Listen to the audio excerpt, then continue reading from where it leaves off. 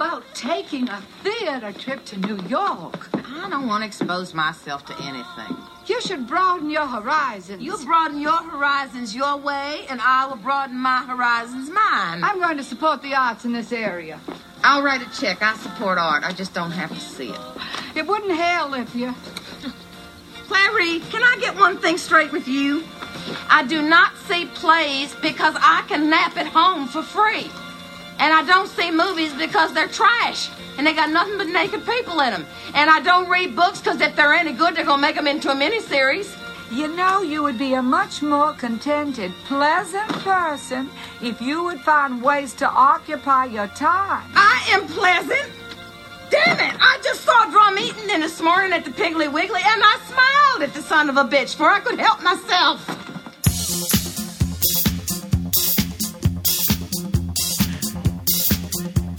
Hello.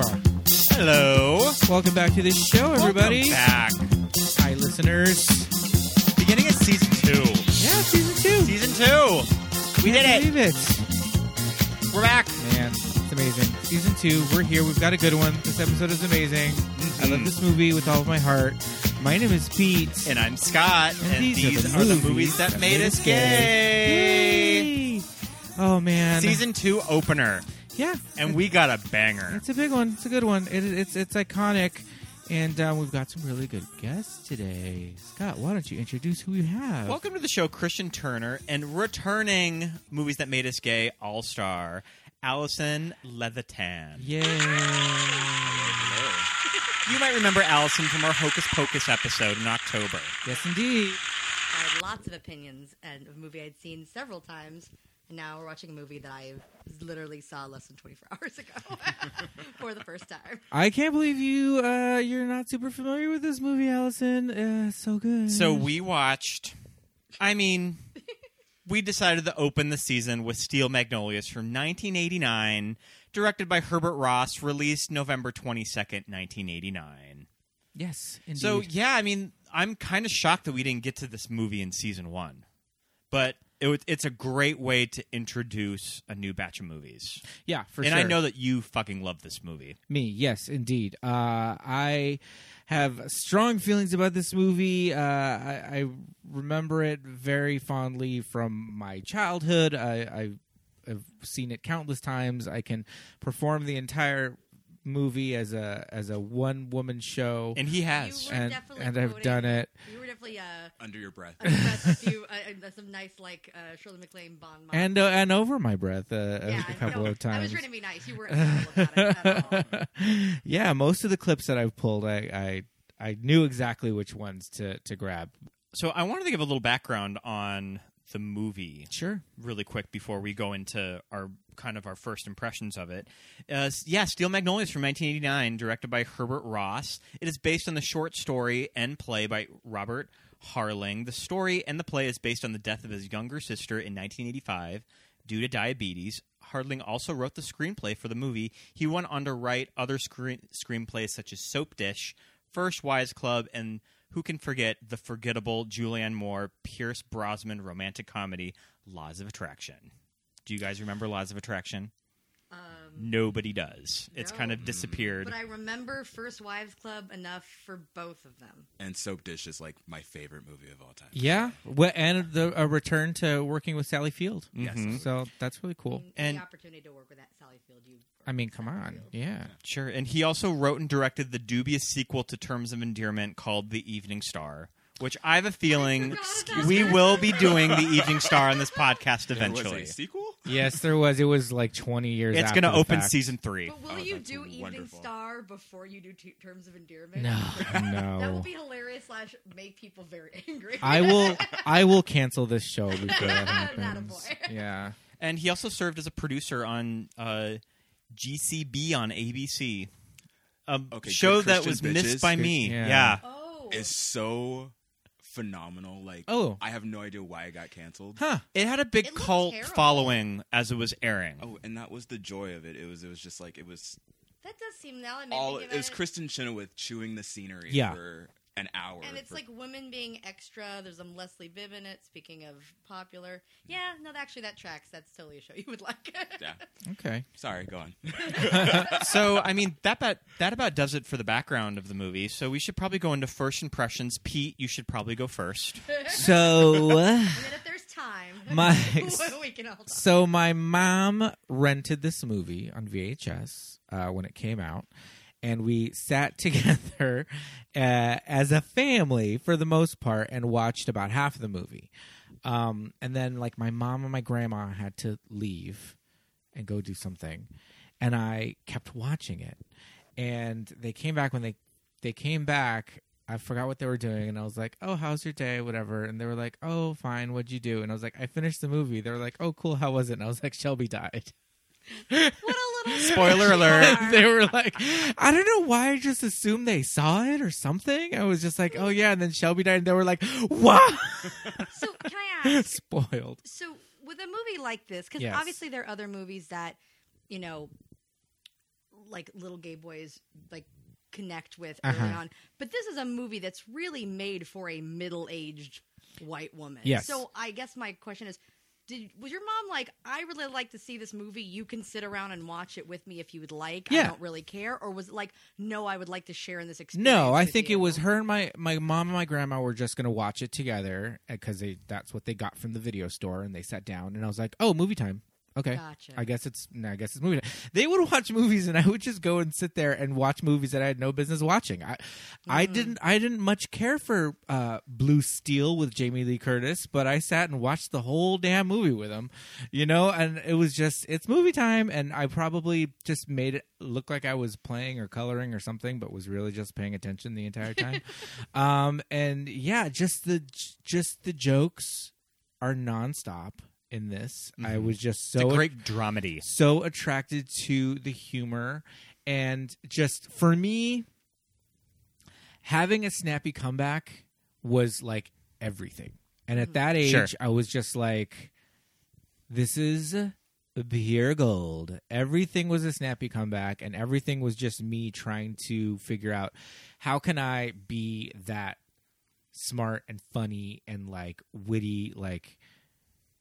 And the thing was, my peers, at like 11 years old, did not give two shits about this movie. So I could go out there and like throw out all these quotes, and it was genius. They were just like, they were just like, who is this bon vivant running around this school with all of these like this gold, When you're an awkward child of a certain age, it maybe has a flair for the dramatic. Seeing movies where people have really good comebacks or snappy one-liners, did you also practice them in the mirror a lot? Yeah, shower, mirror. Oh, yeah. Yeah, come on. There are ones I still do in driving my car today at the age of 30. And because they're just like sound good on your tongue and you feel sassy. And, I mean, it's the snappy comebacks. It was a lot of like Roseanne. I would Do you have a very like Darlene personality? Connor, just like just all those snappy comebacks, and some of it's rude sometimes, but hey, I think it's funny. I go for the laugh every time. And then there is a famous locker room scene in this movie that, I mean, come on, is it famous? Oh, it's famous. Yeah. Okay. Oh, it's famous. I don't think a lot of young boys had ever seen a jockstrap prior to this movie. Well, some young boys did. I didn't know that part was in this movie. Like, I remember because you had it taped from TBS. No, like, yeah. So like, my experience with Still Magnolias was growing up and just like watching bits and pieces of it, like on TNT, because they would play it at 4:00 on a Saturday every weekend. And so then I didn't see the whole thing like on TV through until I was a teenager, right? And now that like I'm in my 30s and seeing that, I'm like, oh. We rented it, and then they must have done that. You know what we did? What my family did? They did that thing where they would daisy chain two VCRs together. Oh. Sure. And then just, we rented a movie, and now we own it. Because all you need is a blank tape, and then, you got your 3 movies, boom, on one tape. And so you daisy chain 2 VCRs, play it on one, record on the other. Easy, instant editing bay. I love that. It's called being industrious. I mean, come on, we were also smart consumers. So we, so that's how we had this, and that's how I had access to that scene, because it wasn't taped off of like TBS. So it was like the full, like, you know, is this movie rated R? No, the language is not that bad. It's got to be PG. I think there's one. If there's any fucks, there's one max. Yeah. There's only just. But I mean, that's like Shit. 80s ratings are different than they are now. Yeah, for sure. So like Back to the Future is PG, but like it should fully be PG-13. Yes, close to an R. Yeah. They talk about Christ though. Maybe that balances it out. Christ. Christ. Yeah, but I mean, I don't know. And then, of course, you have, like, icons like Dolly and, like... Yeah. Pretty solid cast. I mean, Sally Field is amazing in this. Mm-hmm. Robbed of an Oscar nomination. Masterclass in acting. Yeah, I mean, okay. So the script may be a little ham-fisted. A little? I do think towards the end, it does tread a line of maybe being a little too sappy, but... I feel like Sally Field's performance kind of grounds it. Yes. In that this is in reality. Yeah. It's just how she plays that role. Because and it's so raw and real. Because there's a lot of over-the-top performances in this movie. I mean, even Shirley MacLaine, Olympia Dukakis. Okay, the accent work, first of all. Everybody is doing a different Southern accent. Absolutely. Every single person. All these people are supposed to be like from the same place, born and raised. And you're like, no. Dolly Parton says, "I've never left this town," and it's like, "Well, you were not from this town." Except when you grew up in Arkansas, Dolly. Yeah. Julia's sort of doing a Texan accent. Well, Julia's just doing the broadest, like high school it's production. The worst accent. It was so when I was watching it last night, with a bona fide Southerner. Mm-hmm. I asked him, I said, I really need your takes on the accent work here. And he said, well, Julia Roberts is egregious. Yeah. In fact, he was talking about how hot late 80s, early 90s Julia Roberts was. I think the term chef's kiss was used. And I think I saw his love go down a little bit as she went on. Is she from the East Coast? Where is she from? She's not from the... She's not from... I mean, clearly not there, South. but I mean, she's from the Midwest? That's a good Who question, knows? actually. Girl. Hold on, let me see. I don't know. I don't think she's from a desert town, like like New Mexico or from Arizona. like Sedona or something. But I think her accent was definitely like a just like a high school play, kind of like I'm going to do a Southern accent. She's not very broad. She was a nunc. This is I not take credit for it. Sure. Billy said she's enunciating too much. She's got too many hard R's. You guys have an update. And that's like the easiest thing in a Southern accent. Yeah. You don't do a hard R. She's from Georgia. What? Plot twist. Oh man, she needs to get slapped. Julia Roberts, because that accent is truly terrible. But that said, when you look at clips of her on David Letterman from this time, she doesn't really have an accent. So I think that the accent wherever she was from in Georgia, she should have just not tried to do an accent. When I lived in the South, I literally didn't pick. The only time I ever picked up any type of accents, dropping my R's, anything, was when I went in a room full of women. She could just hang out with the cast all day, and it would have just come and flown subtly and naturally. And Sally Fields was very subtle. I feel like maybe she always not very, does a good accent. Yeah. She was doing pretty well. Olympia Dukakis and Shirley MacLaine were heightened, but their characters were supposed to crazy broads. Yeah. So, and then Dolly's obviously is. Yeah, and then Dolly's just doing her Ozarks. Like Dolly. Oh, and then there's Daryl Hannah. Mm-hmm. But again, she's playing kind of a more broad character as well, because Annelle has an arc. Like, Annelle's like a circle. Like, it's like the strangest character development. Very strange. Ever. Yeah. So, I was watching her and I was like, is this a character choice? Or is Daryl Hannah not a good actress? Right. Is that offending anyone? Should I see myself out? Right. No, I mean, because some of it is, like I was saying, is very over the top. I think that she also had a reputation at the time for being kind of a kook and making weird character choices too. But it was just, so I think that just kind of comes with her. Maybe, but I realized, like, watching this, like, I don't know how many things, if I could count, like, on one hand, for like 5 things I can name that I've seen Daryl Hannah in. You just assume that you have it. I'm like, I don't know. She's been around so long, but And I love Splash because I have a heart and a soul. But I I was like, is Daryl Hannah bad? Did I not know this? Yeah, I mean, she's not good in Wall Street with Michael Douglas. She's terrible in that movie. I completely forgot that she was. I know. I didn't even realize she was in that. So when it starts out and Annelle walks into town and she gets her job at Truvy's and she's being Dolly's explaining her, Annelle is this new employee to Olympia Dukakis' character, and Olympia Dukakis says she can't be more than 18. You're like, what? False. Yeah. In the original say, yes, script, she can. She can't be more than 18. Also, does anyone else think that, and I would think this again when she would wear the glasses again, those glasses made Daryl Hannah look incredibly mannish.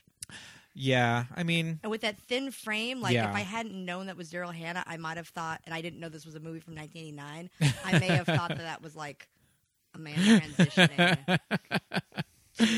Yeah. They're doing drag Butch Queen. or just like that's her secret is that she she's trans in the South. Just a very strong jaw and Daryl Hannah's she's a handsome woman. I mean, well, so this movie, I feel like the stage production is very different. That's what I was wondering. And I was going to say, how many of us have seen the stage production? I have seen the stage production. You two have neither. Scott and I have both seen. This is, and I should probably mention, my first introduction to this material was from the stage play first. Oh, okay. I saw a production of this in '96 here in LA. And when you see the play, the entire show is in the beauty shop. Mm-hmm. Makes sense. None of the male characters are present. They're only spoken about. And I was already familiar with the movie when I saw the play.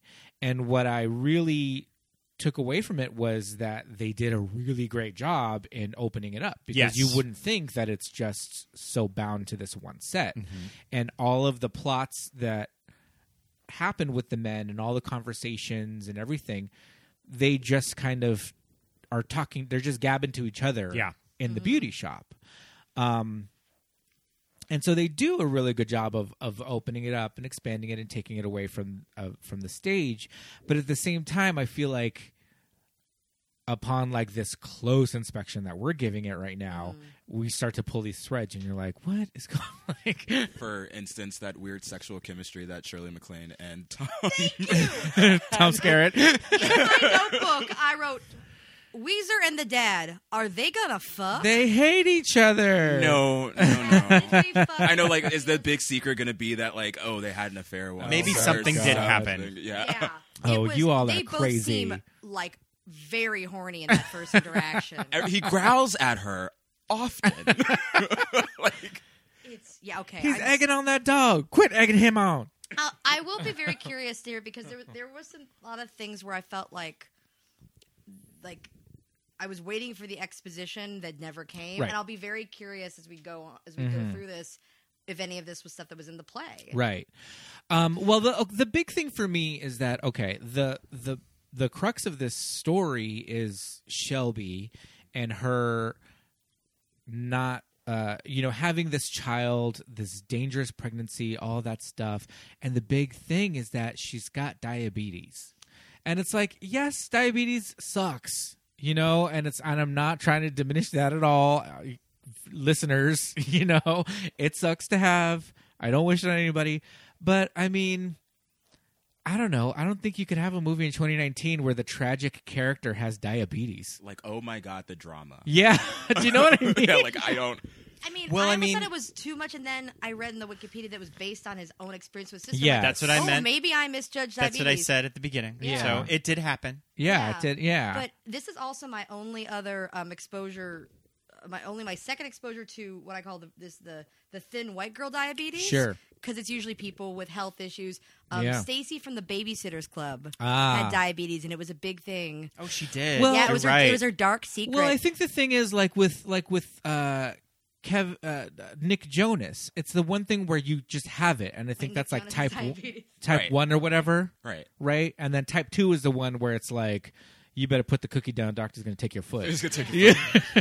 And that's like type 2 diabetes. And that's the one that's like obesity and blah, blah, blah, and childhood, all that stuff. But I think the type 1 that they have, that's the one that's like insulin shots and you just have it. And that sucks. But I don't ever see any like, my first exposure to diabetes was like Babysitter's Club. Yeah. But other than that, I've never had it be like as a source of major drama. Right. Like this. Like usually in movies, especially in the 80s, it was leukemia. Everybody always had like some crazy cancer that you just like, you know what I mean? Like the Oscars love a bald cap. You know what I mean? And diabetic friends of mine do always point out with movies like this and Panic Room that you don't quite have diabetic seizures like that too. I get a lot of. I think that's only something that you see in the movies. Yeah, I was very curious. Or kind of like that. How it happens to Shelby. The insulin spikes thing and like having the. I will say that like. Watching that scene is going to sound so cheesy, but I was a little like, I'm concerned for her. Yeah. Like Julia Roberts played that off so I'm like, oh God, drink the juice, drink the juice. Yeah, just drink the juice, Shelby. Fight that's the thing though, the fighting and being like, I don't want it. Is that a part of diabetes? I think that's kind of Shelby's. I think that's also just dynamics between children and their parents. Which too. I mean, I get. Like there are plenty of things that I just knee-jerk disagree with my mother with because mothers and daughters, but like you're gonna die. Like really? Like at a certain point, drink the damn juice. Drink the fucking juice, Julia. Did you have that clip? I didn't pull it because it's long. Oh, okay. It's long and it is upsetting. I was sitting here like uncomfortably. I love how Sally plays that scene, though. I think she's so good. Sally Field is really good in that scene. Honestly, I will say, I was as dramatic, as maybe overwrought as that scene is. Mm-hmm. Pete, I'm so sorry. I can't make direct eye contact with you as I'm saying this. I was really pretty bored for the most of the movie leading up to this, and I'm like, okay, now I'm a little intrigued. Sure. Also, was the longest day. It was They did a lot of things. They did so much. They did a lot of things for a day that has a wedding. And the sun was still out as they're they're dancing at the reception, eating cake, full sunlight. A spring day. Yeah. It sets up the eggs. We think it was the summer solstice was this day. It was the longest day of the year. Well, then why do they have eggs then? The Easter, yeah. Okay. The spring. The point of those Easter eggs, there was no point to that Easter eggs. No other point of them except to let the audience somehow know that it was Easter time. Well, I think there was like a sign. The thing about the movie is that they use the seasons to denote passage of time. So that was the only. I mean, it didn't really matter that it was Easter Sunday or weekend or whatever. I think it was just to start off this whole process of like, this is how we're showing these like holidays. Also, the passage of time through this movie is like, I want to say 3-4 years. Yeah, because you see that kid at the end, and he's about a year and a half, maybe 2. So he had his first birthday right before the transplant. Right. And I think I was under the impression, because the baby looked exactly the same, is that once there was the transplant, then everything else just happened within the same. Like it was a different baby in the very last scene. His hair was longer, just equally as Aryan. Yeah, it was a different toe-headed like baby. The sun hit. Yeah. The sun hit that baby's hair, and I turned away. Okay, so I think but essentially like 6 months. But like maybe, between the time of the transplant to the time that she died, spoilies. Same baby. Same 12 months. Like didn't go outside of an additional 12 months. Yeah. Right.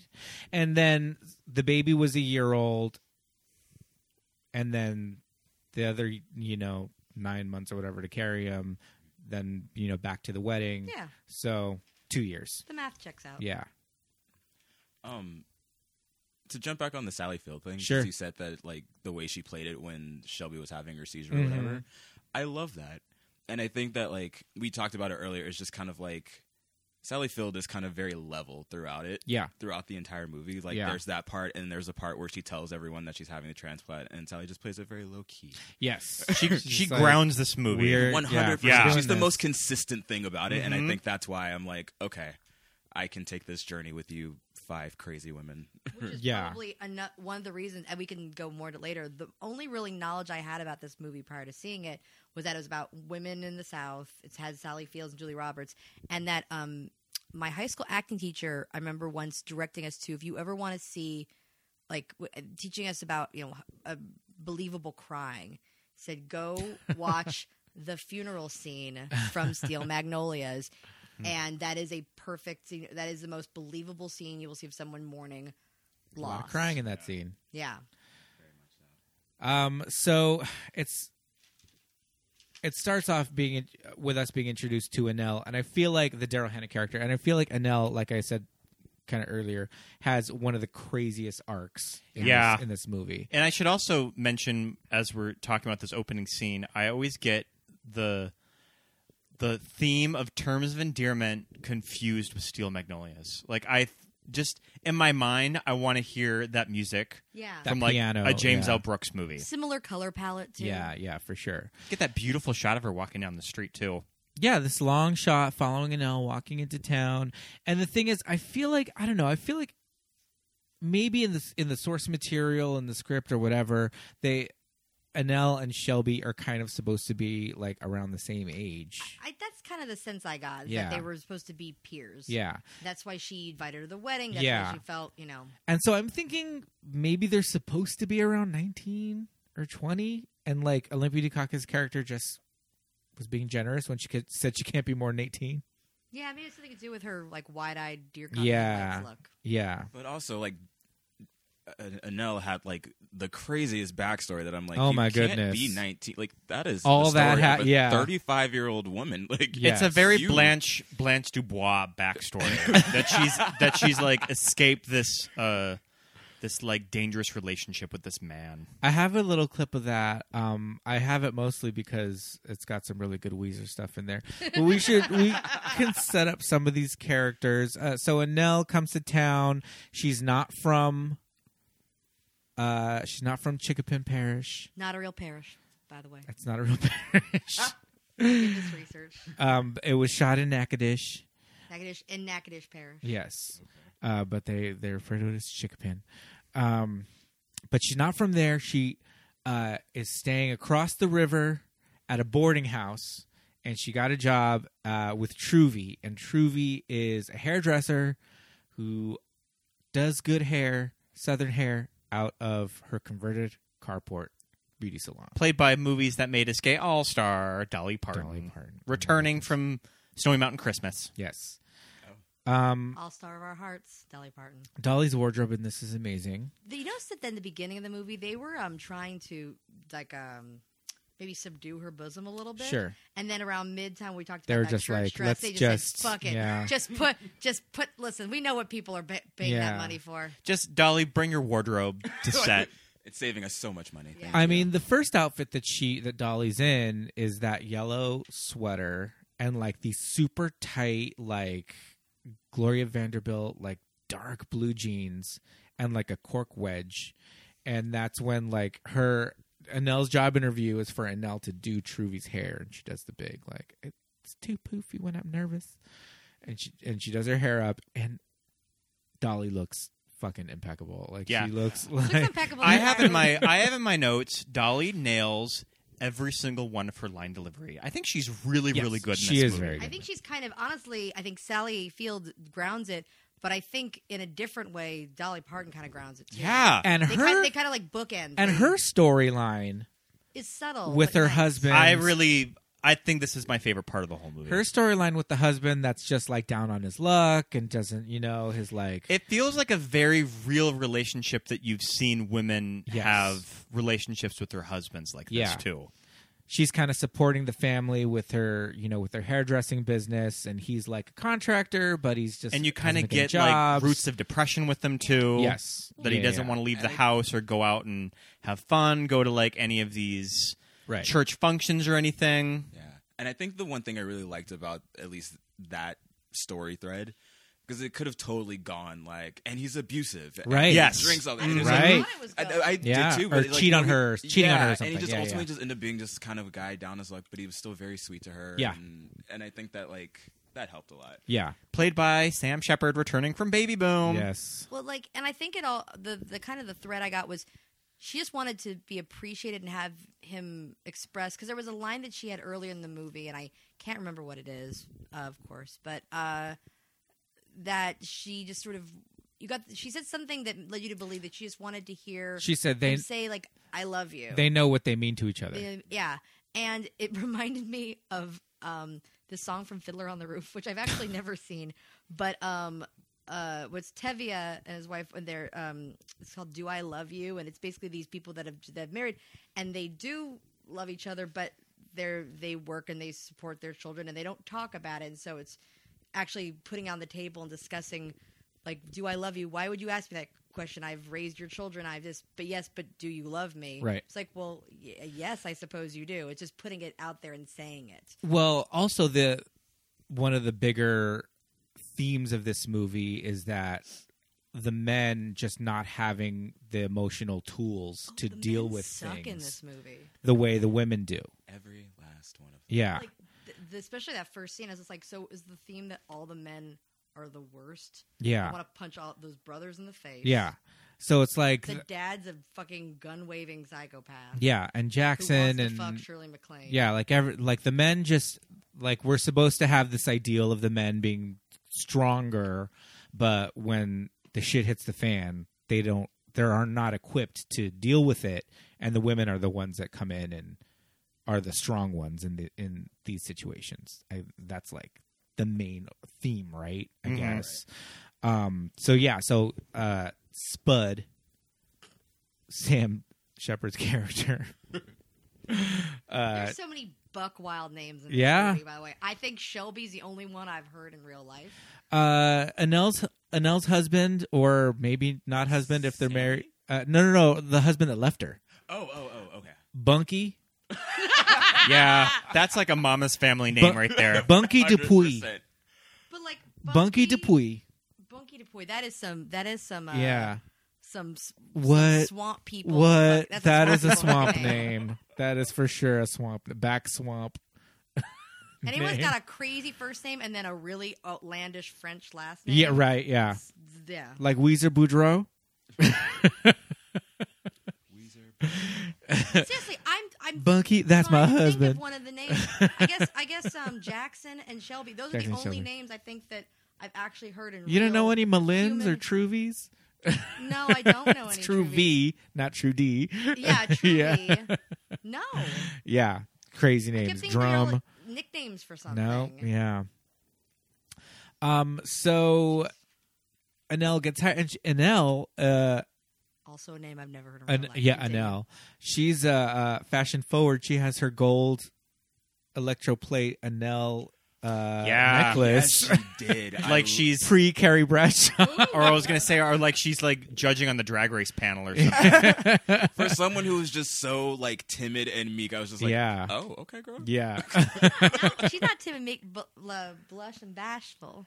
Blush and bashful. She had very strong feelings about blush and pink bashful. and pink. No, that was Shelby. Oh fuck, who are we talking Daryl about? Hannah, Annelle. She had the gold nameplate. And also, I like how she was like, I was number one like colorist in my class and I did my own hair. And Dolly's like, yeah, it looks good. No, it didn't. Yeah. It looked bad. It looked bad. I think that Truvy knew that it looked bad. Yeah, she was just like, all right, you're good. Yeah. She's probably she's paying her minimum wage. She's paying her like $2 an hour in 1988. Yeah. What happened to her previous She just said she quit. She just quit. Yeah, she just said she quit. I thought that was like a funny line about it, no, she said that I forgot the context why she quit, but it was like I sent the beauty school to send me over a warm body. Yeah, down at the beauty school. And she's number one in her hairdo class. Mm-hmm. Then we get introduced to Olympia Dukakis' character, and her name is Miss Clary. Thank you, Miss Clary. Olympia Dukakis kind of has some banger lines of this movie. I kind of always forget about that too. Are the ones to. She's got the classic line: "If you don't have anything nice to say about someone, come talk by me." Sit next to me. I'd heard that line before. Raja said it, and it never. Yeah, I didn't know where it was from. Also, Olympia Dukakis has looked roughly the same age right? for a good 30 years. Well, I think she was doing the most in this time frame. She had like Look Who's Talking. She was fresh off of an Oscar win too for Moonstruck. She had Moonstruck, Look Who's Talking. She big string of movies in a row. But I saw her in that that show that Tales of the City. Tales of the City. Tales of the City. And she doesn't look. No, it doesn't look all that different. Older than she did in 1989. Absolutely right. It doesn't look all that They different. also take a lot of liberties with Anna Madrigal's age on that show too. Yeah, but well, she's supposed to be 90 in that show. Yeah, but they don't.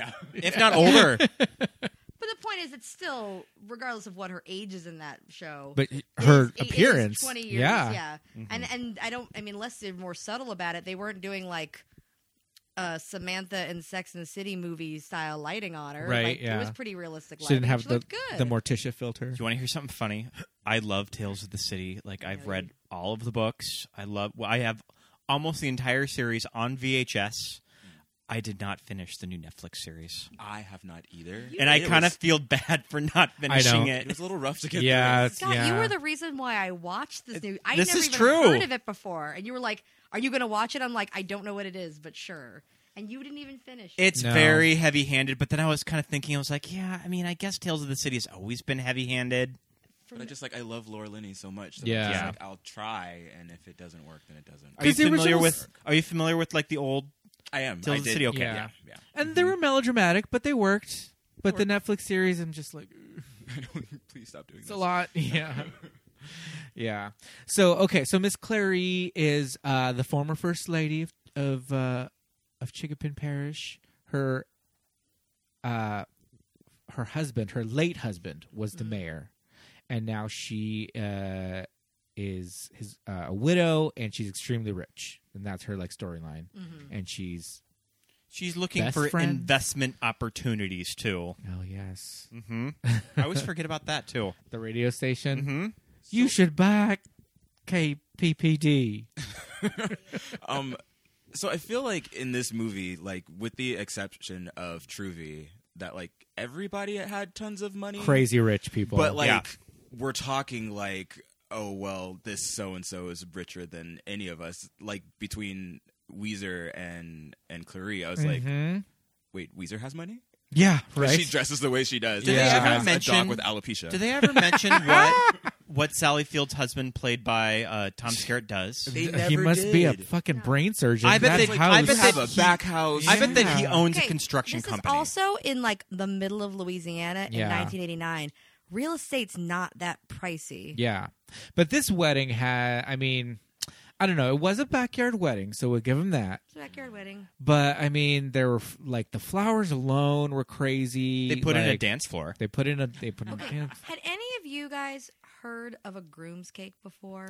I had not heard of one. Never heard of that one. That must before. be a South it's a thing now. Billy seemed shocked that I'd never heard of one, but as I asked him if it was a Southern thing, he goes, "I don't know," but he also grew up in Mississippi. I mean, I saw this movie. I saw this movie when I was 11, so I heard of it then. So I'm like, he was like shocked that I'd never heard of one. Yeah, like, it seems I've seen it. It just the bride gets a cake and then the groom gets a.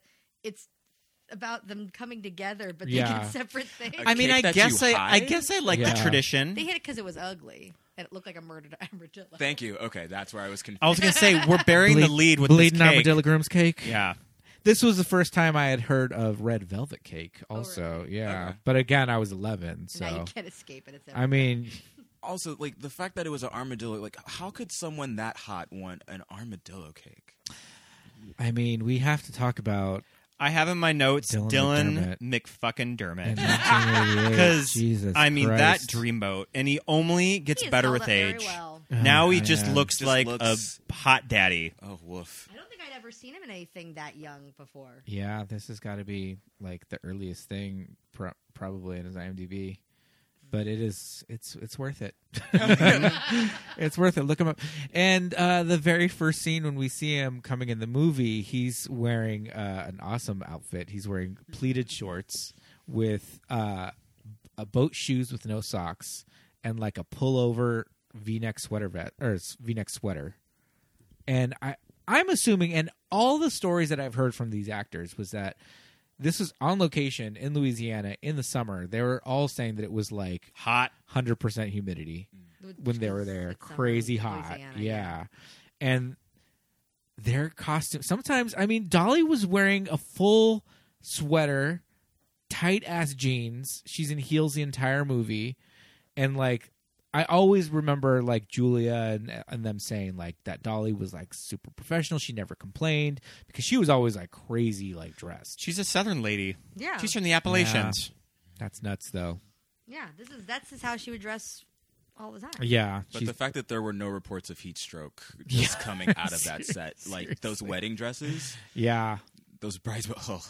9 bridesmaids. 9. It'll be pretentious. Sally Field specifically mentions how beautiful the bridesmaids dresses are. Did you get a load of those bridesmaids dresses? It was a different As time. they're walking down the aisle. That was what I was actually wondering. I was like, because I know that's just the joke that bridesmaid dresses of a certain age were hideous, and these are also Southern bridesmaid dresses. So all they had hats. Off. Yeah, but were these actually considered, or was that tongue in cheek and they designed that's ugly? Yeah, that's a good question. But I feel like if you were to go to a wedding in 1988, this is what bridesmaids would be wearing, though. Roughly. Yeah, that is so unfortunate. I remember when Julia Roberts married Lyle Lovett, and it was very like a surprise kind of like wedding. A hidden wedding. Yeah. So, and I remember the National Enquirer posted their cover, and it was like Julia marries like surprise wedding, and they ran on the cover Julia a press photo from this movie in the wedding dress. And I was looking at it going, that's funny. That is from Steel Magnolias, Enquirer. Come on. Going the press, they did not have the photos, so they just had to take through those like stock photos. They're like, we got one. Julia in a wedding dress. It's right there. Marrying what looks to be Dylan McDermott. Yeah. It was just her, yeah.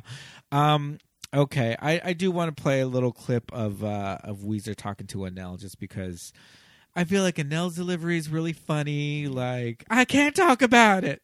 This is a really good moment, too, because when she starts to talk about it, all the other ladies just sort of like perk up because they want to hear what's her deal. Yeah. Because they know that she's kind of weird. That was something I even wrote down. I was like, why is everyone just standing there? These women who, at this point, we've established are relatively nice women, and they're just standing there and letting Weezer just berate her. Sure. Do you think it was it just because like no one's like, hey, Weezer, like even a half-hearted like knock it off, lay easy on the girl. They're just silent. Yeah, I mean, I think It's at that point, like Malin took Shelby out the back door when they saw Weezer coming up to the house. Like they try to avoid her as much as they can. So I don't know, but let's take a listen. Who the hell are you? Annelle? Weezer, this is my new... Fine. Now, I know everybody in this town. And I don't recall having seen you before. Well, I just moved into town not too long ago. With your family?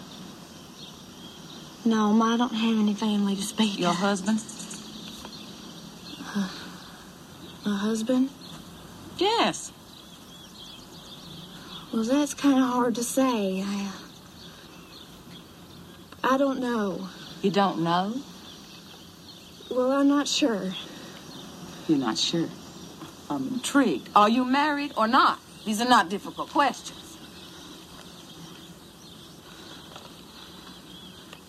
Well, I can't talk about it. Of course you can. Well, I'm not sure if I'm married or not. He's gone. Men are the most horrible creatures, honey. They will ruin your life, you mark my words. Everything is horrible. Bunky, that's my husband. He just vanished last week. He took all the money, my jewelry, the car. Most of my clothes were in the trunk. He's in big trouble with the law. Uh-huh. Drugs or something. Police keep questioning me, but I don't know anything. They say that our marriage may not be legal. Oh, I wish you'd have said something. I was scared to. I need a job in the worst way, and I didn't know if you would hire someone who may or may not be married to someone who might be a dangerous criminal. But, Miss Trudy, I swear to you that my personal tragedy will not interfere with my ability to do good hair. Of course it won't. I just love the line, my ability to do good hair. Of course it won't. Can I just ask something about that scene? And I don't know if it was on purpose or not, but sure. when Weezer sees Annelle, did she pull a wig out of her Yeah, purse? She does. It's an extension that Like she's a But then hairbrain it to the never ending. gets used. Yeah. Because she always has short hair throughout Right. it. So Yeah. it's like she just had extra hair sitting in her purse. Yeah. Just in case she's feeling squirrely. Sure, yeah. You know. Well, I took it that it's an On extension Halloween. that she's going to be wearing to the wedding. yeah, maybe? but then she ends up wearing a hat. Yeah. Yeah. Maybe they just ran out of time because everybody was running down the street with those fireworks going off. Yeah. Which nobody thought about the fire hazard. He's shooting fireworks into a tree, a big magnolia tree. I don't know. Yeah, not a great idea. But so we eventually get to the wedding. Well, Shelby and Jackson they had a fight. That's why he comes to the house to like talk about like, you said you weren't going to marry me, like say you're going to marry me, all that stuff. Like their relationship. Yeah, their relationship is interesting. I feel like Jackson kind of understands the risks. Yeah, involved. agreed. I'm curious if they shot scenes like that and they just didn't put them in the movie. Yeah. The fight? Or of just them talking about Of just them talking about the risk involved. The risk involved having kids. Yeah. Yeah. Because like Sally Field has a conversation with him at the reception. Mm-hmm. Yeah. You know. And she's just like, no, dude, like this is serious. And I didn't understand that conversation entirely until later when Julie Roberts and Sally Field have that conversation at Christmas. Right. Yeah, because they mention it after the I don't know, was it a seizure? Would you call it a seizure? So. At the beauty shop when she says like the doctor says she can't, children aren't possible. That's how they phrase it. Okay. Yeah. Because later in the movie, she's like, didn't say she couldn't, said she shouldn't. Yeah. I think that might have been intentional because it's sort of, I think you're almost meant to like mislead the audience. Yeah. And then when she says she's pregnant, you're excited, and then you learn, and it's like it's revealed like, well, no, there's more to it. Yeah, this. she just shouldn't do it. Yeah, but the wedding reception is kind of fun. We get some good gems with Clary, and we get some good gems with Truvy, just talking shit about people. Janice Van Meter, the new mayor's wife, got hit in the head with she got hit in the head with a baseball. We hate her. And Annelle meets her. Yeah, she meets Sammy. Those teeth. Boy. I mean, Sammy's interesting looking. Boy. Their arc has got to be kind of crazy. Totally. Because they go from meeting and Annelle's kind of young and naive, and then they start a relationship, and then she gets crazy religious, and I don't think they're married for a while. Not married till the very end. Till the very end. So it's like, did they just not have sex for like 2 years, and he stuck with her all that time? Yeah. Or worse, they were having sex, and then she stopped became it. Born again. I would be angry then. Just too. as pissed off as Sammy. Yeah, he doesn't know whether to wind his That's a great. butt, scratch his watch or wind his butt, which is a fantastic phrase. Yeah, Sammy went through a lot. He looks crazy, but I mean, Like he's a kind of an average-looking guy, and then he smiled, and I think I audibly went, "Oh no!" yeah, but he's a bartender. He's a cater waiter at the wedding. They meet there. They have a little meet cute, and they stick with each other the whole rest of the movie. But I do have a little clip of Malin and Jackson from the wedding. Shelby loves you very much. I hope so. It cost me $60 to rent this sucker. I'm being serious. So am I. I got the receipt right here. Could I say this, please? Shelby is so happy.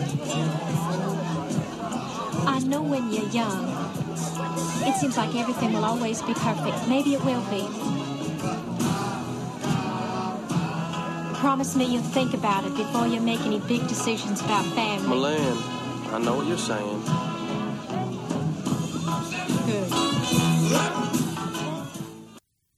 Well, because later on when Shelby does reveal that she's pregnant, I think Malin's one of her big things is just like, well, fucking Jackson, that asshole. Yeah. I think Malin throws him under the bus a lot. She's just like, well, he doesn't have to carry it, and he doesn't give a shit about your body. Well, if we're jumping forward, I have first aside, Dylan McDermott's accent's pretty good. Yeah, it is. Just wanted to. His accent is actually real good. But she says something like, "I think it when she." Yes. If I think it will help. I think it'll help things a lot. And it's like, are we supposed to understand that that this is a baby to save the marriage, that they're having problems? Right. Because they immediately never, address it again. When she says that, Malin's just like, "Oh, I get it." And then you're just like, "Fuck, okay, well, yeah, what would it help, you know?" So this is one of those things where this movie's very vague in a lot of things. It is. But I mean, maybe they tried to establish that the two of them don't have a perfect relationship at the beginning when she said, I'm not going to marry you. Then I would have liked for them to have fought about something other than the not having babies. Right. Because then that is more easily established that they have problems, they're young, they're rushing into this. Yeah. I wrote, as far as the baby thing goes, I'm not sure if anyone else noticed, but they talked about buying babies a lot. Yeah. They threw that around a lot. And I was just like, why is that adoption? They say he'll even buy one if he has to. And I thought it was a joke. And then they said it a second time. I'm like, oh, no. It came up the second time during the very serious conversation between mother and daughter. And I was just like, why? So I think the big thing is because she specifically says, "Oh, no judge is going to give me a baby because of my medical history." Also, diabetes. That's my point. Yeah. Is that true?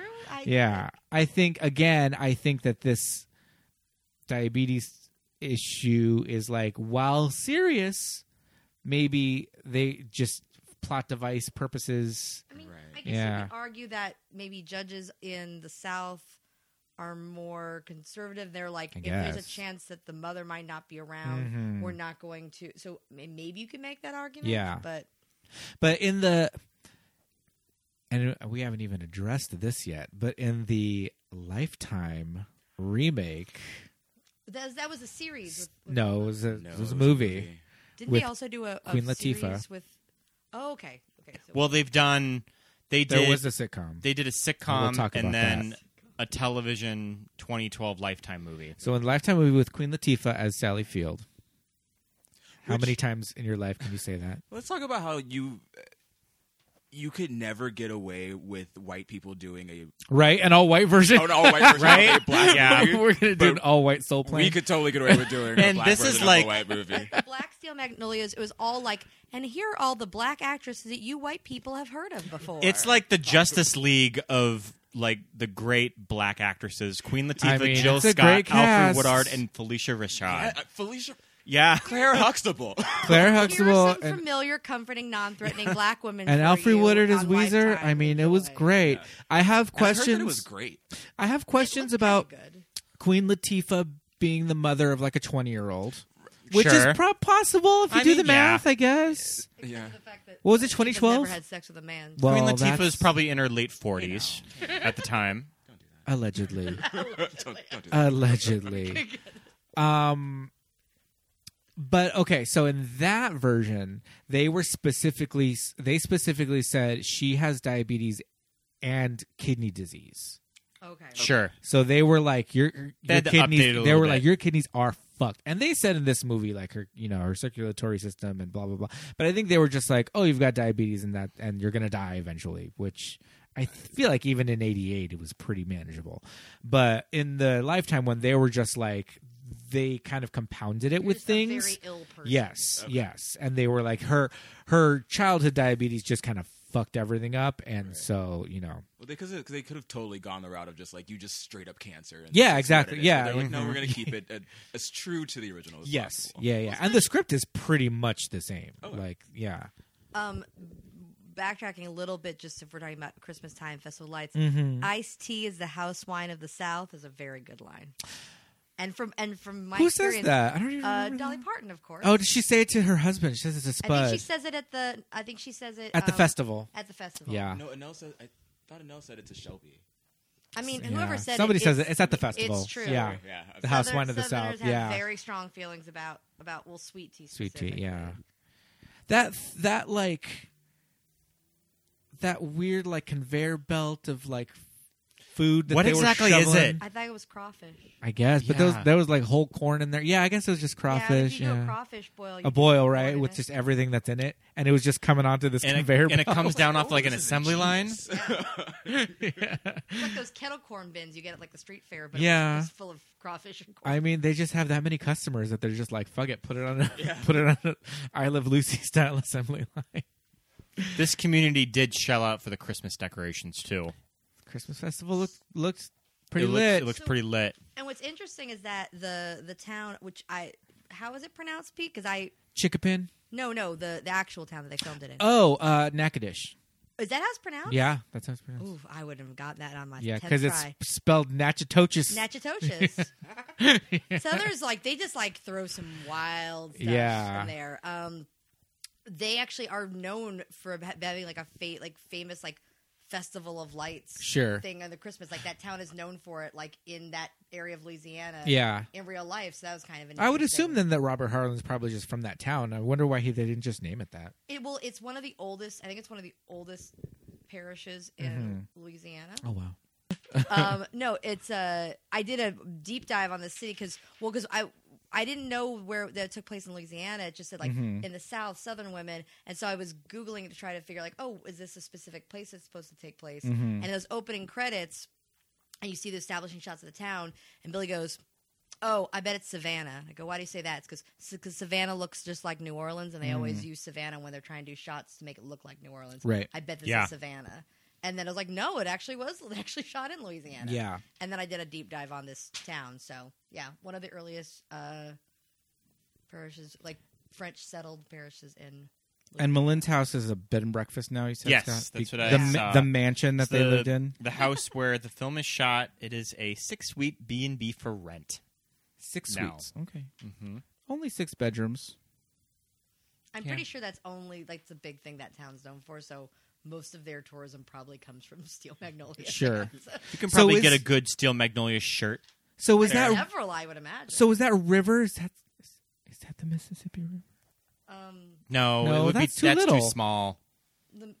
I don't know. I didn't realize that I'd actually seen the Mississippi River until Billy told me later. So he was like, "That was it." By the way, yeah, because it's right on a river, and she mentions that the boarding house that she's a canal. Yeah, an estuary.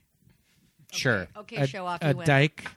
All right. There's always everyone. There's always an estuary.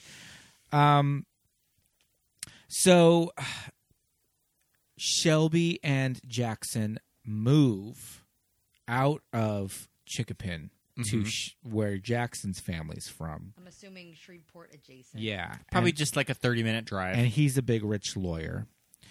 And now it's Christmas time. And eventually, they just make this big announcement at this huge Christmas party that is complete with a full choir of carolers in their living room. I mean, haven't you guys been to a Christmas party with a full choir in full Dickensian costume? I mean, this family no can less can shell out the money. I guess. Money and free time. Malin she just has the florist on speed dial, just I'm having another party. Just get here. I need flowers up the staircase again, like what we did last time. Yeah.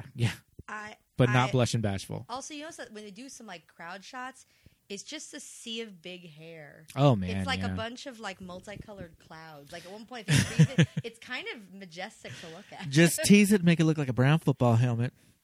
I wrote in my notes. I was because we talked earlier about kind of the passage of time, and I was the only reason I knew time changed was because the hair got smaller. Yeah. Well, we're getting closer to the 90s, guys. Yeah, right. Yeah. Especially Julia's hair. Yes, for sure.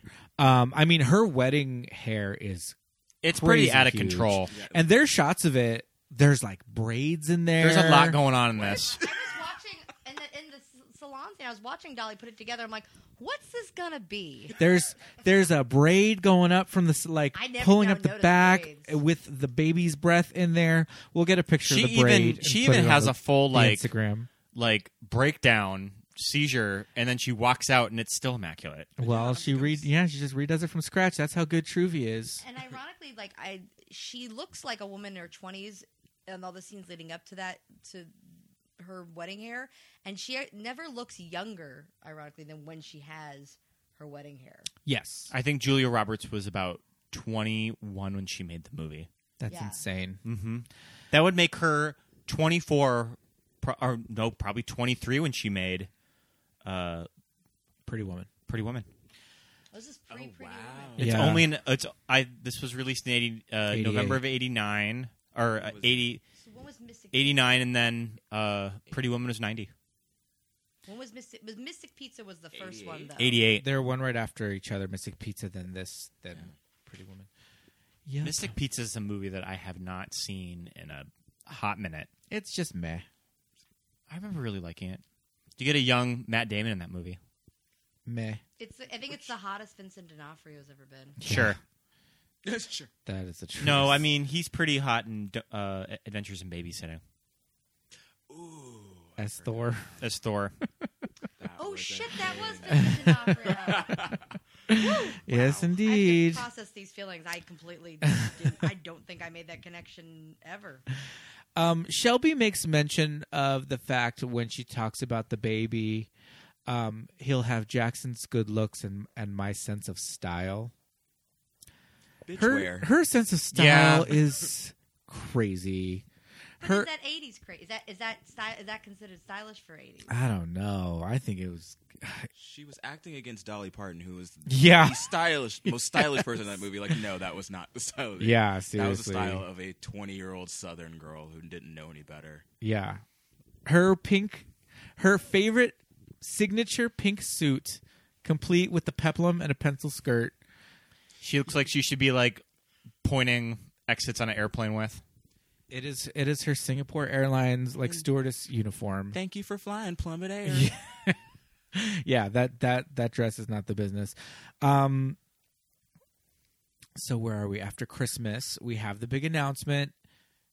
Now, she tells her mom before the Christmas party, right? Yes. And this is when Sally Field is making like a giant flan or something because she is cracking like 3 dozen eggs. There's a lot of good that's some really good business as an actress. Egg cracking into a metal bowl. She must be making like custard for 20. And then a measure cup of milk that I don't think actually gets poured into anything. Yeah, no. There was a lot of sugar involved. So that's just custard. Just 3 dozen eggs, milk, and sugar. Stress I don't know what baking. else. Yeah. I dig it. That's a pretty good fight that they have right there. But yeah, it's a pretty good scene. And I like how it's directed because they change rooms during it. I think that was interesting. Yeah. How it's staged. Mm-hmm. They start into the kitchen. They sort of are in the living or in the go to a bedroom, dining room, and then they go to the bedroom. Yeah. Yeah. Sally Field, really good in that scene. She is really good in that scene. I guess it's not that hard to out-act like a 22-year-old ingenue. You know what's crazy is that I actually think Julia Roberts' acting is pretty good. She's really good in this movie. Oscar nominated too. Oh yeah, Julia Roberts got an Oscar nomination for supporting. Yeah, like she's wrong and like her logic is dumb. But you believe that you believe that she believes that she's right as like a dumb, naive 20-something who clearly doesn't care if she lives or dies for some reason. I did think there was a really nice acting touch from Julia Roberts when at the very end she's like, I need you to support me in this, and her eyes, this pleading in her eyes, and you can tell right there that she's scared. That she's like, that's the only sign that you get that like she is scared and she knows that this is really risky, and she needs her mom to say it's okay so that way she can continue, I guess, convincing herself that this isn't a crazy thing to do. I mean, it's classic Julia, and I was reading about the casting for this movie, and I think it had to be Julia Roberts. And I was reading that Meg Ryan was offered the role and was contracted to be it. Too old. She ultimately got out of the contract to make When Harry Met Sally. See? Too old.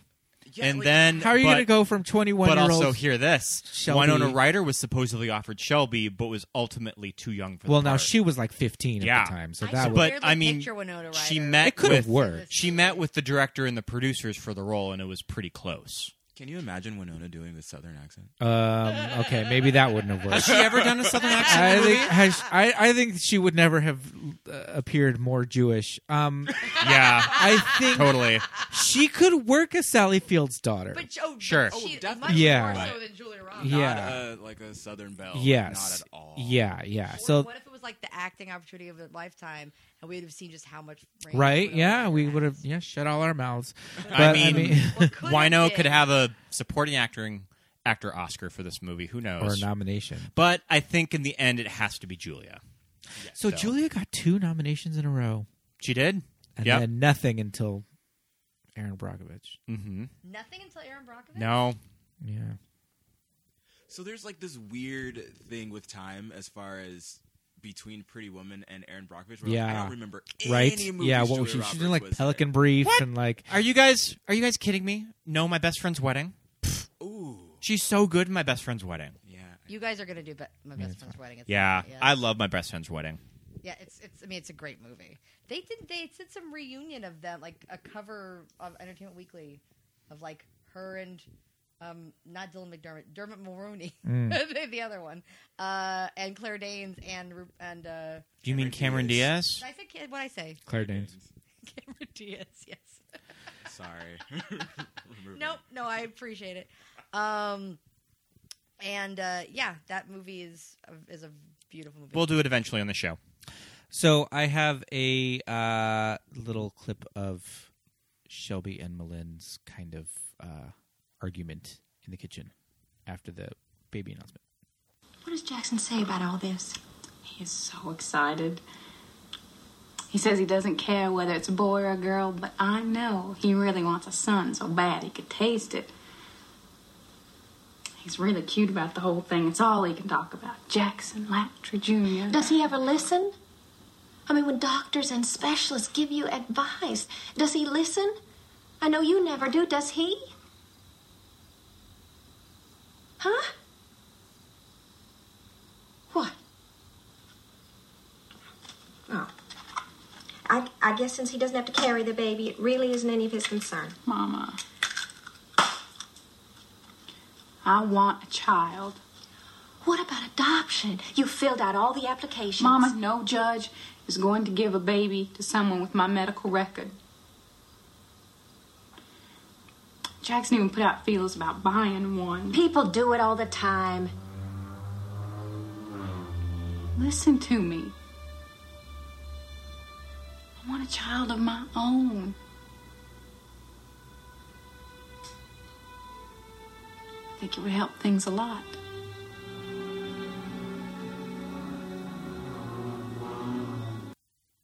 I think that car racing by in the background was on our street. Was from our street, not in the movie. It wasn't Dolly Parton's white trash son driving up by. What'd you hire her for? Looks suspiciously like Duke Nukem. Oh yeah. Did anyone else kind of watching it expect that there was going to be more story about Dolly Parton's son? Like they talk about him so much at the beginning. I'm like, oh, there's going to be something that comes up with him again, and then like, he's never mentioned until he with new multicolored hair. Right at the very end. Someone right at the end. He's dancing with Janice Van Meter at the wedding. Mm-hmm. That's him like doing the butt with Janice Van Meter. 2 pigs fighting. yeah, 2 pigs fighting under a blanket. Written down. I couldn't remember what it was about. Thank you. You know she paid $500 for that dress. Didn't bother wearing a girdle. See, he can just throw out quotes of this movie off the top of his I head. will say, it's a very quotable movie. Oh yeah. So I know we talked about it a little bit, but the scene in the locker room where she's doing color commentary. And the rest of the podcast will be about this. I mean, you see some guy butts in that scene. There's a lot of booty in that scene. My goodness gracious. And is this supposed to be like a college football team? I mean, I guess so. Oh, those don't look like high school those don't boys. look like, no, it's not supposed to be high school, but is it supposed to be professional or Does this like have a minor league football team that we don't know about? Yeah. Or? I think everyone has their favorite butt in the scene. Mine is the one of the jockstrap. Yeah. Which one, you ask? Well, I know. It's framed. It's like a perfect frame of a butt. I mean, I remember being a kid, and I didn't play sports ever, so I was just like, what the hell? Like, jockstraps were just like, what? Why does that underwear have no back Why on does that it? underwear have no backside? Why would you even wear that? It just has your whole butt hanging out. I mean, that's Just did why. not get it. I mean, it's because of shit like this is But I was why intrigued. jock straps are just so fetishized in the gay community now. I mean, you're not wrong. Mm-hmm. Is it connected to harnesses too, or is that a whole nother thing? Eh. That's a whole nother. Yeah, That's a whole other okay. thing, but they Yeah. usually go hand in hand. Fair enough. They Thank can go, yeah. you. This has been educating us straight. Indeed. Segment Yeah. of the podcast. But that scene's funny. It's funny Shirley too. MacLaine's like, so funny in how she just acts with her face in that scene. Yeah. Just like something smells, but also I would like to look at that butt again, please. Like disgusted and intrigued. She has Yeah. her compact out. She She's pulls out kind that of compact. checking And she's not things being out. subtle about it. No, yeah. Shut up. But like that subplot with Clary and the radio station. Yeah. And then we never hear And about then it. yeah. Like I mean, But you it's- get fun scenes like that from it, though. true. So here's another thing. So up until the very end of the wedding, where Clary and Weezer are arguing about like who's gonna walk whom home, Uh-huh. I didn't get Walk the sense me that they home. were friends or liked each other. And then they're like really tight, and I would have loved to have learned more about their friendship and like just the backstory, what they're about, what they've gone through. Is that something that they get into more in the play? I think believe it's done so. pretty much like it is in the movie and Yeah. the play. But I think that's part of the fun of it is that you get the history of these characters through I think- their bickering scenes. Yeah, I was going to say, I think Yeah. the Walk Me Home scene was very much to illustrate that they actually are friends. Yes, Yeah. they do care about each other. But Yeah. it was like out of nowhere, and I was like, oh, okay. I feel like I was catching up on something. Sure. Yeah, I can see that. I love that whole exchange back and forth. Walk me home. You're the one with the flashlight. Walk me home. You live right over there. My car's over. You watch the news. All the scenes between Clary and Weezer are pretty much my favorite. Yeah, I have the Walk Me Home scene, but we'll play it later because we just heard a clip.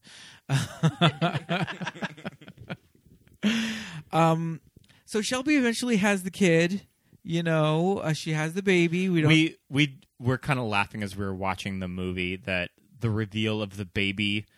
Clearly, Julia was not on set this day, so they awkwardly shoot this scene with a stand-in holding this blonde child, and it's shot around the stand-in from the shoulders. And we down. were trying to figure it out. And the chin down, yeah. Yeah. Is it like Allison mentioned?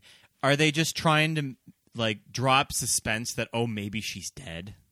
Like she had the baby, but did she make it? But I don't think that's. In watching I it don't a think that was second the time, idea of it. I When they don't were think that's shooting what it. they were trying to do, but Yeah. that was what I assumed they were Yeah. doing when I watched it for the first time. That they were just not revealing her face until because they wanted you to be like, did she survive the thing? But then they sing all of Happy Birthday to the baby and Yankee Doodle Dandy because the baby was born on July 4th. Did they sing Happy Birthday? Or is it just Yankee Doodle Dandy? I don't think they sing. Okay. They didn't get those. Yeah, they didn't get the rights. Yeah, 'cause They didn't get the rights from those little old ladies. ladies. Malin's other children are still terrible. The brothers are basically just terrible. Yeah, the they're entire pointless. movie.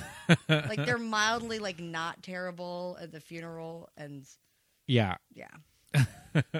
But so it just cuts to a year later. The baby's it's the baby's first birthday, and they're just like, okay, let's go to Truvy's. You know, we're gonna get our hair done, have a whole day of beauty. Shelby makes this big decision to cut her hair short. Oh, that wig. We've seen Julia with short hair too, because she famously cut it off when she was nominated for Pretty Woman, and she went to the Oscars with short hair, short platinum blonde hair, and her hair definitely did no not. memory of this. Yeah, I do her, not recall her this hair at definitely all. did not look like the wig that they gave her in this movie. Yeah, because they stuffed all that curly hair under there, and you could tell. Yeah, that was Yes. that was a big deal of when she cut her long curls when she was nominated. Oh. Felicity who? Carrie Russell. Yeah, seriously. Make your heart out, sweetie. And we also established that she did have a short wig in Hook, right? Yes, that was her a wig. Tinkerbell hair so is a wig. There have been advances in short hair technology when it came to Julia Roberts in that time. Yes, short hair technology. I feel like it short needed. hair I feel like wiggatry. it needed to be a little shorter of how they went. Yeah. So we're viewing a picture of Julia with Kiefer. I do remember. They're a very good looking couple too. I mean, look at Why that. didn't that work out? Because he's a fucking kook. Insane person. Now. Yeah, that wig was really... This is the day before. She doesn't look quite as happy. It's not the day before, but she does not look very happy in this picture. I think she's at LAX. No, that's pretty much how I look when I'm at LAX.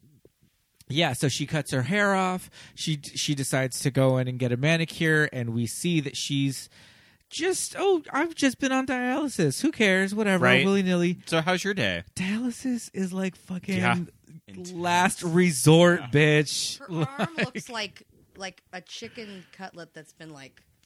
Yeah. What's the word? I don't eat meat anymore, so what's the word? Tenderized. Tenderized. There we go. Yeah, for sure. Yeah, that is some last resort shit right there. And I mean, it is a last resort because she reveals to them that she's getting a kidney transplant tomorrow. And it's going to be from her mom. And from her mom, who's sitting 5 feet away. I was kind of surprised that there was no scenes of Sally Field going in for the kidney transplant. There's a lot of hospital stuff later on. I think it would have just been... drug the movie down. Yeah. I thought this both times I watched it, that when they're going, and it's tomorrow, I just picture all of the women in the salon being like, being reminded of their place in these TFTI. They're not... Now you tell us. We're not as close as we thought. Yeah. Okay, cool. Yeah, for sure. I think that was really off-putting as far as... Because at first, when the first scene in the salon, I didn't think that they were invited to the wedding. The way that they were all talking to each other. Sure, I can see that. Yeah. And then in this scene where it's like, you tell us the day before you're both going into surgery, I'm like, okay, are you guys friends, or is this just the place that we hang out? I've given this a lot of thought, because I had the same exact impression. I think that maybe, they're acquaintances, but maybe we show these friendships building, and they becoming closer in the time of the movie from the wedding. Maybe them all being there for her reaction and being there for her wedding made that's what builds them. Yeah, they're set up as clients of Truvy, and then they become close friends of hers. Yeah. Okay, that makes sense. And then the next scene solidified the reason why I loved Weezer so much is because when they're shopping, she's stress eating Twinkies. Yeah, and I was like, I love you.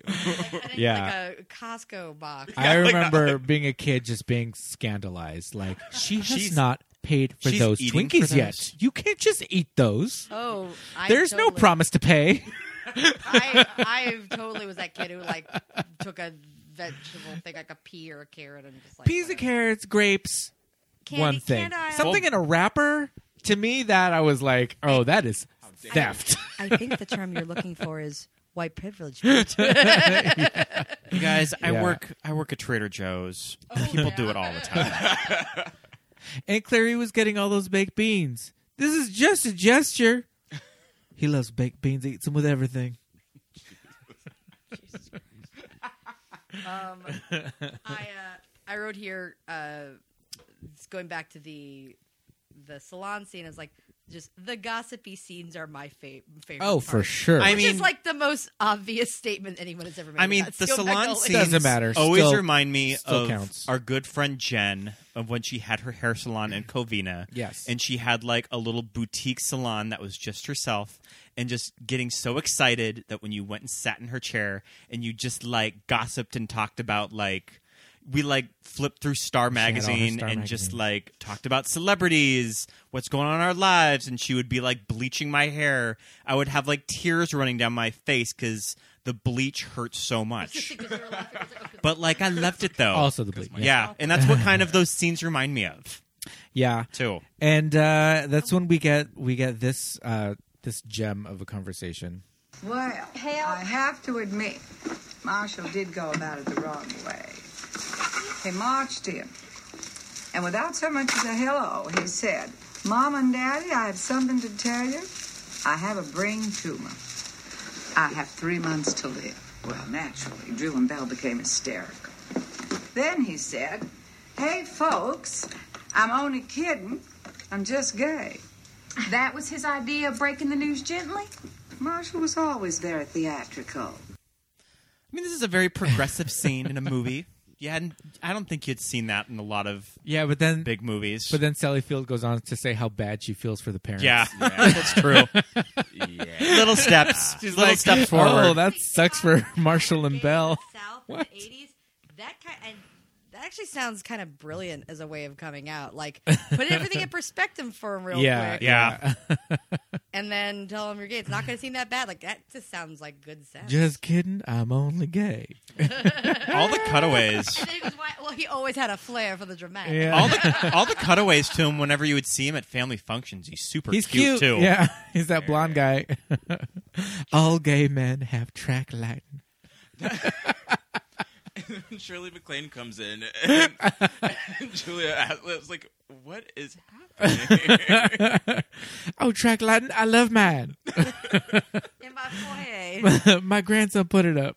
And then masterfully, very subtly, goes, oh, really? How's he doing? Oh, Steve's fine. Steve's fine. The fact that they all didn't, it was an interesting, I think if this movie was made today, you would cut to everyone in the salon like cracking up laughing, and she'd be like, "What's so funny?" But they do it a lot more subtly. Yeah, they just laugh. Are there gay names anymore? All gay men are named Mark, Rick, or Steve. Yeah, is that a thing anymore? Bruce and Julian. Sure, sure. I don't know. I don't think they're super gay names like that. Are there? I just remember Bruce always being Lance. go-to for some reason. Bruce and Lance. I think Scott's a pretty classic one. My name. I don't know. Scott's just a run-of-the-mill white dude name. I don't know. I know a lot of gay Austins. Oh, interesting. The fact that you know a lot of Austins, gay or straight, is kind of spectacular. Yeah, multiple Austins. Several. Wow. That's neither here nor there. Right. But yeah, we do not have any track lighting in our We don't have any track lighting in this apartment. We don't have any art to feature track lighting. No. And we don't have any overhead lighting. We're not named Mark in our apartment, which might be kind of. You do have several cats, though. We do. We do. What we lack in track lighting, we make up for in cats. We make up for in cats. That's the new gay feature for the 2020s. We tend to have very warm lighting in our apartment. I'm a fan of warm lighting. Overhead Same. lighting tends to be a little too white. I don't need white light while I'm sitting in the living room watching a show. I like a soft yellow. It's just more inviting. It's good taste. You know? Come on. Who has overhead light on in the living room when you're just hanging around? That's for vacuuming. You have a lot of opinions about this. Thought about this I mean, come on. It's just common sense. This may be the gayest I'm conversation not a I've monster. ever had with you, Pete. I'll turn the light on later. I'll show you. Huge difference. So she has a fucking kidney transplant. Yeah. Oh, and then they're also like eating and drinking. Like it's a really cute scene with the family, and they're playing the night cards, before, and yeah. they just keep like making jokes about organs. Which Yeah. I thought that was actually very sweet. And it's bothering Tom Skerritt. Yeah. Yeah, I actually It's the really most like emotion that you see of him in the whole movie. pretty much. Yes. Even when she dies, you're just like, emote, Yes. do something. Yeah. But also, and it's so dumb that I should care about this.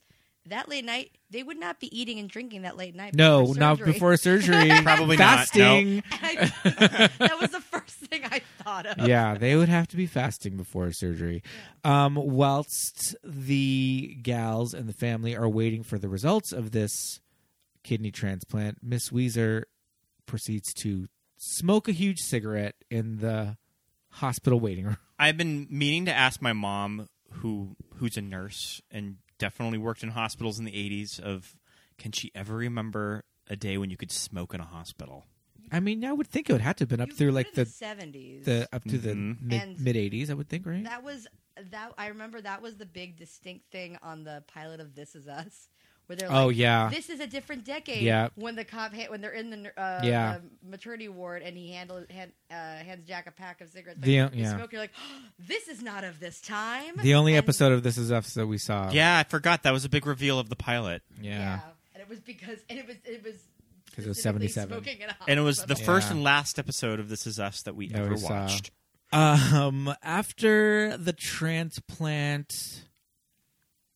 I feel like it all goes downhill pretty quick. yeah, Sammy and Annelle get married. They have their Halloween bridal shower. So, they had a transplant, and then 4 months later... Wait, no.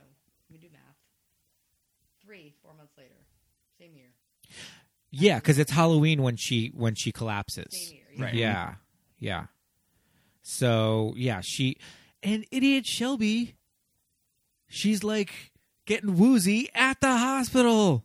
And she goes home. Doesn't say anything. No. Let me pick up my son when I don't feel well. Let me hide it from a nurse who is also my coworker who's 10 feet away from me. When did she have time to finish her with all the sickness and right. like when did she have time to finish getting her nursing degree and like get a job? Well, it sets up that she's a nurse before she gets married. I think that it almost sets up that she's done with school. Yeah, like when at the beginning of the movie. They say that her mom says, like, I want her to like not work. I want her to stay at home. Yeah, be a housewife. Okay. And Truvy says, "Are you going to keep your nursing job?" Yeah. That's. And she's like, "Yeah, I love being around the babies." Yeah, so she was already an RN at that point. So how many years is nursing school? A couple. I know we're all like, oh, she could be a CN too. all the never mind. I was going to say something. She could be just like a nurse's assistant or like a CNA too. Sure.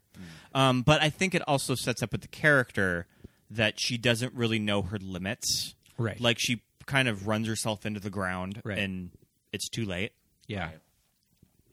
I mean, yeah, so she goes back home. She's alone with the baby. It's Halloween. Very nice house. It's a very nice house, lovely house. Louisiana. Yeah, I can't even see a neighbor from the backyard. And yeah, she collapses, goes into a diabetic coma. The phone in her hand. That phone part, in hand. That part got me a bit. Like, yeah. She was like, "Let's call Daddy," huh? And you could tell she's scared. And you see the phone just sprawled out next to her, like so close. I don't know why that part like weirdly affected me.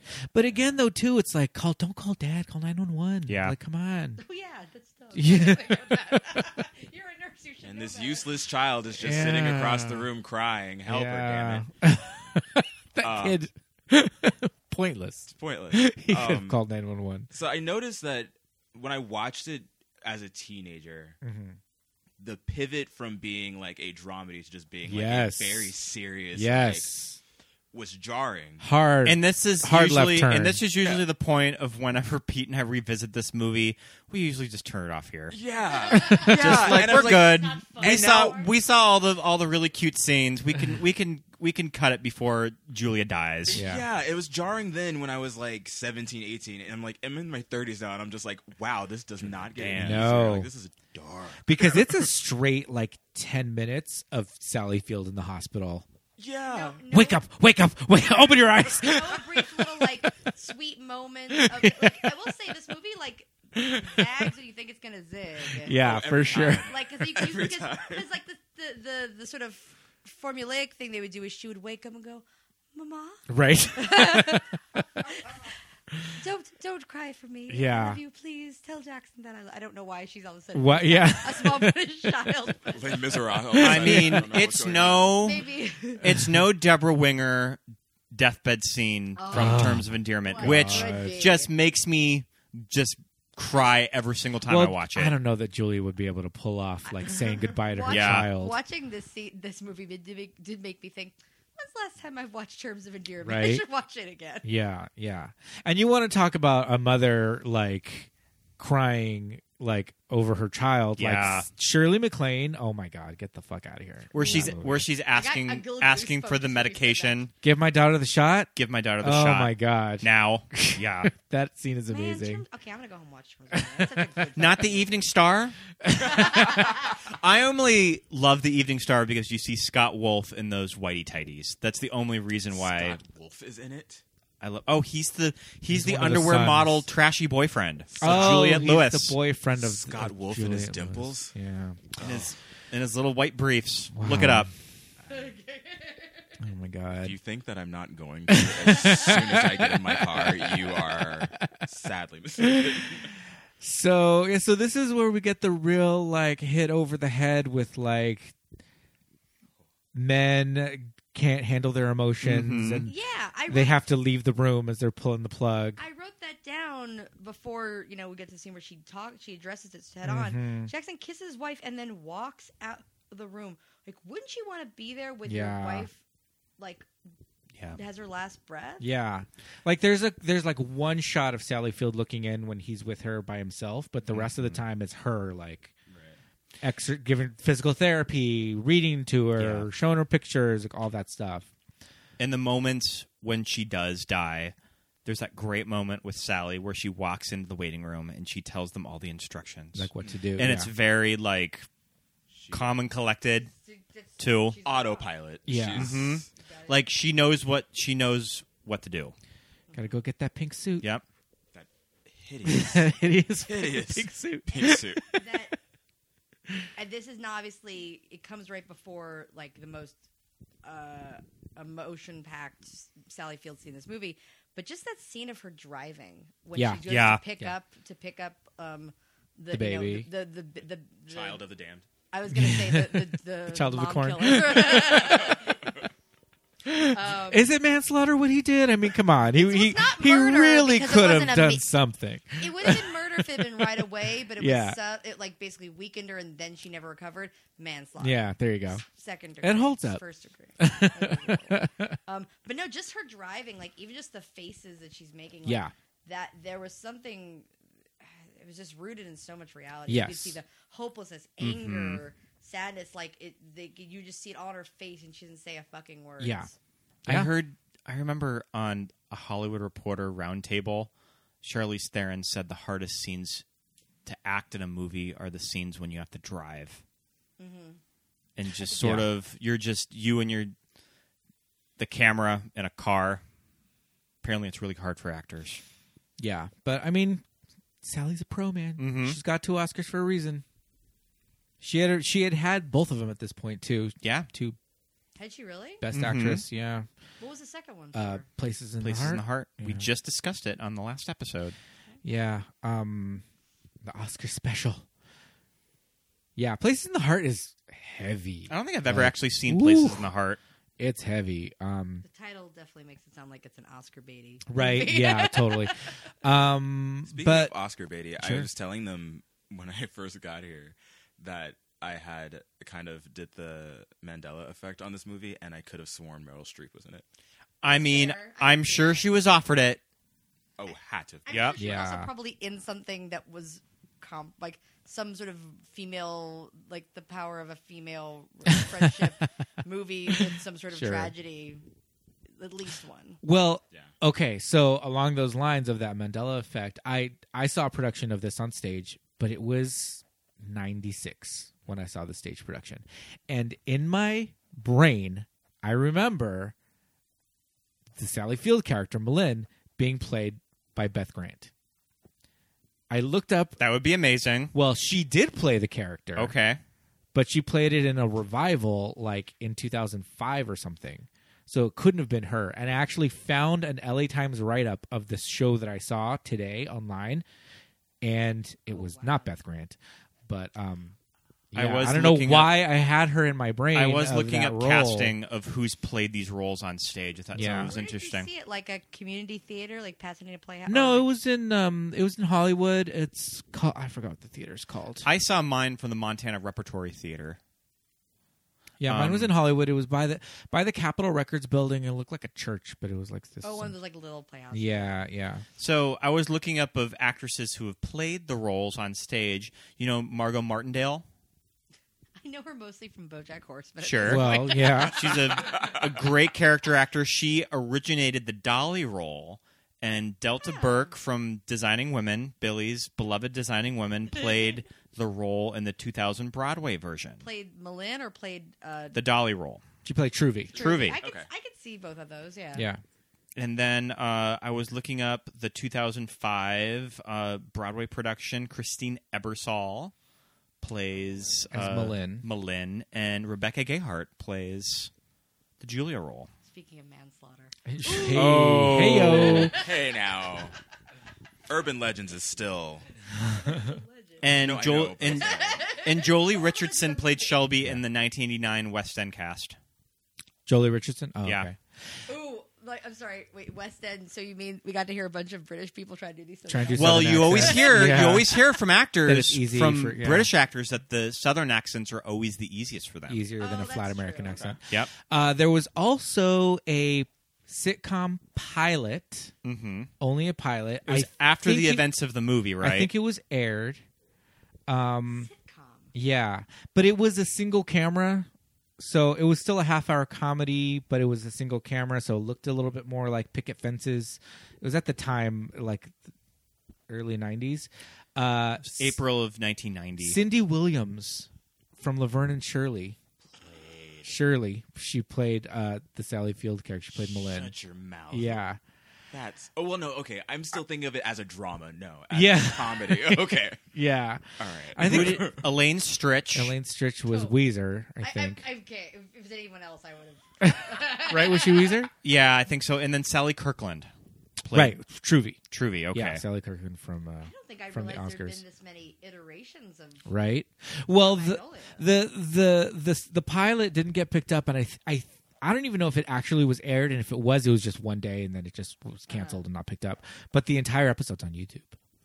Oh, we need to watch that. Yeah. Okay. I've watched it before. It's crazy. Also happening. They reference every minor character from the movie. They they really tried. Do they? So, does anyone have a diabetes? That's what I don't remember. It was so long ago. I don't remember if it's after the movie. I think I read on Wiki that it's after the movie. Like Shelby's just dead. Yeah. Yeah. Okay. So then it would be just a TV show about a bunch of girls in everyone in this town. In a beauty shop. Yeah. Girls, yeah. women, a bunch of women. I'm sorry. Yeah. I feel like what's the next progression of this material, since we did get the all black remake in 2012 on Lifetime? Where do we go now? I don't know. We tried the series. They'll go the Parenthood route. Parenthood tried to be a TV show. Oh yeah. And didn't do well, and then when it came back NBC's starting to get desperate and pulling in those numbers, they'll break out Steel Magnolias. To be fair, is that going to be NBC or is that going to be a CBS show? Oh, you're right. That seems more on brand for CBS. Also, as far as the Steel Magnolias thing, I read the wiki and I know what it's supposed to mean. I remember there was a point where Weezer goes to Tom Skerritt. Am I saying his name right? Yeah. And she mentions this magnolia tree that you get those magnolias out of my tree. And he's like, we haven't decided whose tree it is. Mm-hmm. They never really circled. Right. That should be the subheader of this movie. Is whatever happened with that? Well, okay. So the title means because she says men are supposed to believe they're made of steel, but and it's their magnolias because technically magnolia is the state flower of Mississippi, right? So. But they're everywhere in the South, right? But the thing is, magnolia flowers are fucking tough as shit. No, that's the thing. It's that it's a big, beautiful Southern flower, but the petals are, you can fucking step on that shit and they don't tear. Is that supposed to be a metaphor for our strong women? Yeah. Yes. Okay. So I've heard Southern men refer to Southern women as magnolias. They're magnolias because they're so tough, But I half expected them to the ending would be these 5 women standing in front of this magnolia tree. with a giant you guys can't figure it out. Nobody gets it. With a giant crane shot that just a very beautiful subtle ending of That's how that movie would end if it was made today. Yeah, seriously. Okay. Never mind. The Hulu limited series. Yeah. That's the next frontier. Yes. But yeah, Malin gets her big scene at the funeral.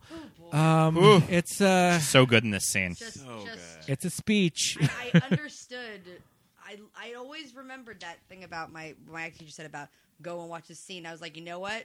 Yeah. This completely lived up to the expectations of it I'd had for 20-something years. Yeah. It's a good scene, but it's cut with like humor, because she wants to hit somebody. Just punch her. Yeah, here's just a little bit of it. I just want to hit somebody till they feel as bad as I do. I just want to hit something. I want to hit it hard. Here. Hit this. Go ahead, Malin. Slapper. Are you crazy? Here now. Are you high, Clary? Clary, have you lost your mind? We'll sell T-shirts saying I slapped Weezer Boudreaux. Here now. Miss Clary, enough. Weezer, this is your chance to do something for your fellow man. Knock her lights out, Malin. Let go of me. Malin, you just missed a chance of a lifetime. Half a Chickapin parish would give the eye teeth to take a whack at Weezer. I want a T-shirt that says "I slapped Weezer Boudreaux."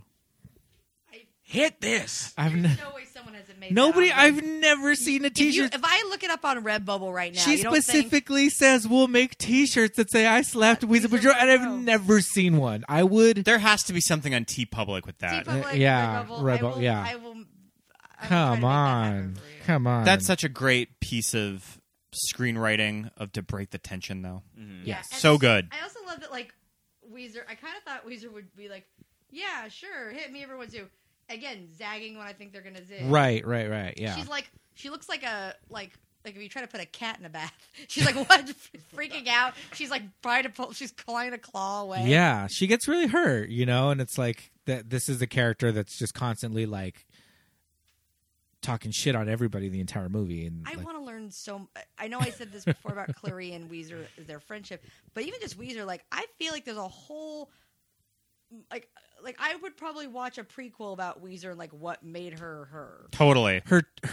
Her two worthless husbands and her 3 ungrateful children. Yeah. And I would love to watch that. Yeah. That would be so. And then just Clary just watching from the sidelines, be like, "You stupid bitch."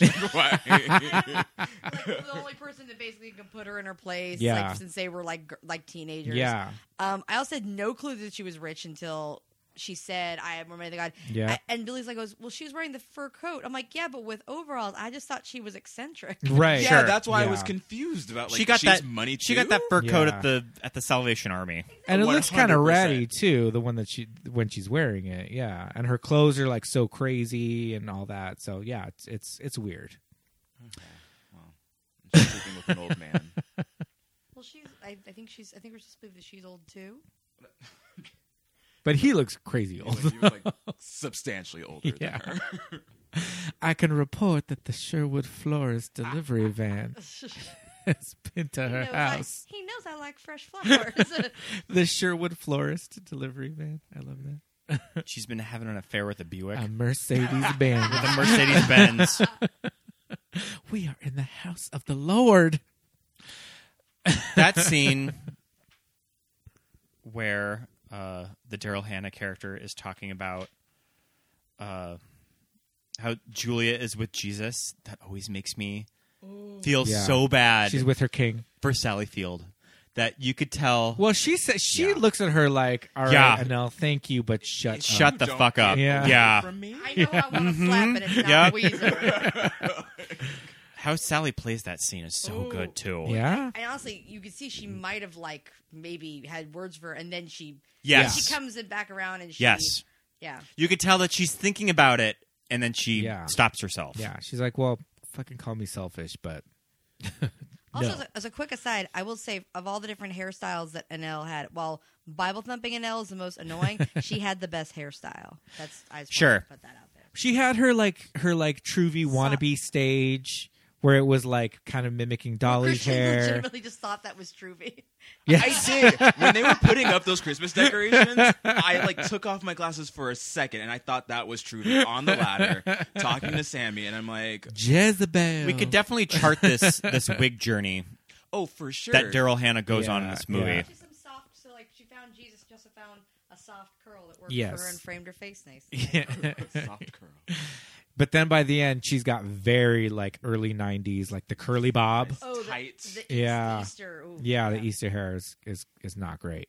But yeah, we go from the funeral. Now it cuts to Easter. It's springtime. Rebirth. Not subtle at all. Babies everywhere. A very pregnant Annelle.